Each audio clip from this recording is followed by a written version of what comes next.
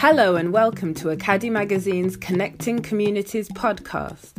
My name is Abna Sewa, and in this third segment of our episodes on Ghanaians in Ukraine, we speak to Prince, a master's graduate from Kharkiv National University of Economics.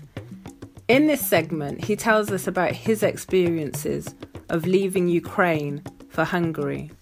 My name is Prince Tete, and I was a student, and I was about doing my internship program when this situation happened. How long had you been a student? 2 years. I was at Kharkiv. That's the second largest city in Ukraine. So the school I was in was Simon Kuznets National Economics that's National Economics. The whole of Kharkiv, they are mostly imbibed in economics. So when the war started, that was Wednesday evening, there was a curfew that everybody should be at home by 10 p.m. So I got home, that was around 10:30 because I had no food, so I had to go and find food to eat. I was staying at Olesivska. It's also part of the city. So I moved home. I slept around 3 weeks. I woke up 6 because my colleagues were just making noise. So I just woke up and they were saying that there was a missile. So I was like, wow, I didn't hear anything. I was just sitting there. They were just talking. Within an hour, missiles were being thrown. So it goes like this. Missiles, about 45 missiles are being fired. Then bombs follow, about 7 of them. Then after that, within 7 minutes, there is bullets also rolling. So it goes on. Yeah, it goes on like that. It's not that consistent. So maybe it can happen within 20 minutes. Then for close to 2 hours or 3 hours, it starts again. So it happened on Thursday evening too. It was going on like that, but it got intense. That was on Friday. And already a friend had left on Wednesday. He said he was going to Dnipro. Then he moved to Lviv.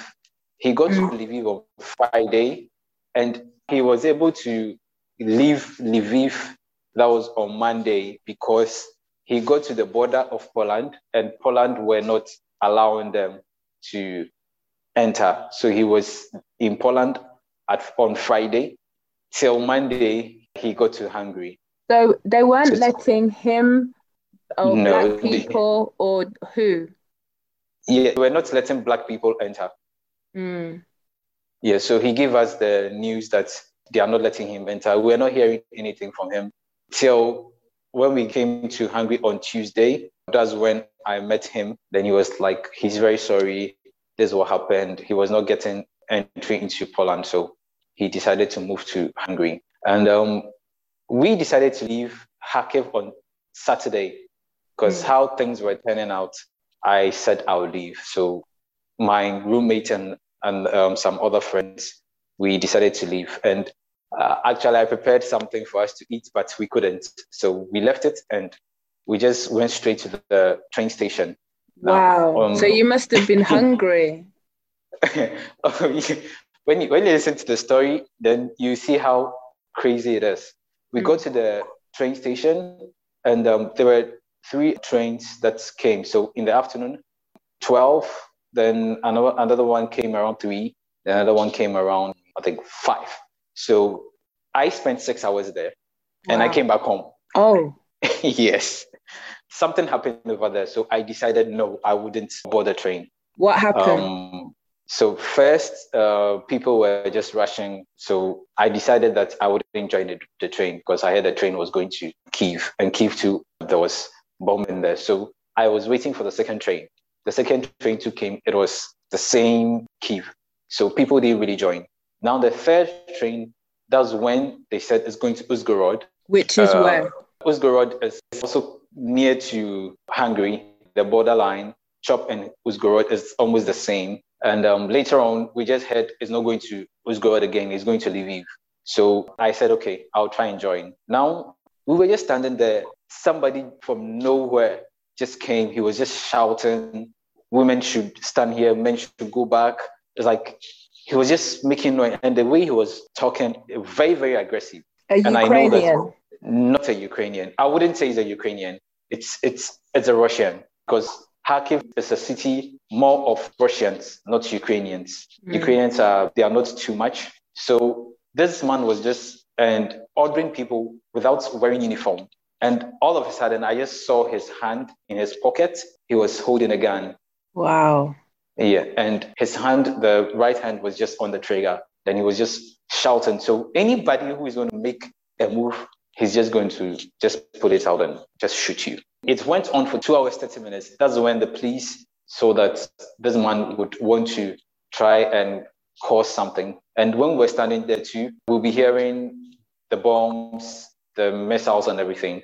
And even we saw tankers just passing by as well. So we're just staying calm. And after the 2 hours, 30 minutes, guy saw that there were so many police around about 7. So he decided to surrender. Then we became safe. So when the train that was going to Lviv, it was there, it was just there, but nobody had boarded it. Then they said we should get inside. So people started rushing. I don't know. I decided to take the backside of it. Then something just told me, slow down, don't board, slow down. So I was slowing down, just watching things, and people were just rushing to pick up. All of a sudden, someone boarded the train, and the policeman also pulled the gun, and he said he was just talking, you should get down, like in their language. That was when I said, man, this is the second time gun is being pulled out. I can't get on the train. I'm just leaving. I'm going home. I told my friend about it. I WhatsApped him. Then he told me that, where am I? They are trying to get into the train. I said, I'm going home. What I just saw, I wouldn't want to join. Maybe it's a sign that I shouldn't join the train, so I'm going home. I ordered a taxi. Then he just told me that I should just wait. I was waiting. He just came out that if I am going home, he's also going to join me. He's not going to join the train. There was so much drama. We came back home. My roommates, we ate the food. Then we said, we'll go the next day. So Sunday, we tried ordering for taxi. In fact, nobody was picking up. We had to increase to around $25. But so what was it before? It could cost you $10 or less. But because of that, we had to increase it to maybe 25. We even went to 30, but the person was not picking. So one person picked up that was close to us. When he picks up the order, he's not going to come. He's going to call you. So when he calls you, he'll tell you $200 just for 10 minutes drive. Are you yes. joking? I'm not. And he was the same person picking. And I tried. He picked up. He still said $200. I said, man, forget about it. Then I just had a call all of a sudden. Then the person was like, he's speaking in Russian or Ukraine and he was like, are you going now? I said, yes. He says, come down. So we just had to jump, pick up anything. We couldn't take any food. The only thing that I took was, I did Sobolo, and I placed it in a bottle, 0.5 liters. It was 3. So I told my friend to take Gary and the rest, but he didn't take. So it was just the Sobolo. Then we left. Yeah, when we were leaving, soldiers were on the way. So they'll stop you and ask where you're going and those stuff. And the driver explained to them that this is what it was. So we had to take even a different route from where we used to go for the 10 minutes ride. So it was like 12 minutes ride. Then we got to the station. And that was the last train station. So we left on Sunday at 5. But we got to Lviv on Tuesday. That was 1 a.m. And we had to wait for a Uzhgorod train. Then that one too, we had to wait for 4 hours. So we left around 5:30 in the morning. Then we set off to Uzhgorod. Then when we got to Uzhgorod too, everyone who you order, the person will tell you that he's bringing you to Chop. Then from Chop to then you have to order another one. So we said, no, we are not going to do that deal because it's just extorting money.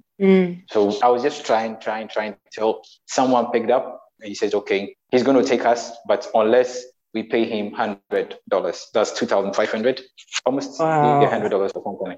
2,500 hryvnia. So I said, okay, no problem. He brought us to the Hungary border. He knew that he cannot take us to the border itself. So when you get to, when you're coming to the Hungary border, they are going to alight you somewhere else. Then you have to walk. And he was telling me, we'll just go. So that's how I was able to get to Hungary. Thanks for listening to this podcast. If you missed part 1, visit our website www.acadimagazine.com to find all of our podcasts and more. In the next segment, other Ghanaians studying Ukraine share their stories. The music in this piece is exclusively recorded for Miss B Writes and Akadi magazine and is called Mfitiasi, meaning Genesis in Akan. It is composed by percussionist Eric Owusu, aka King Owusu, in collaboration with producer Nia Tom Sabag.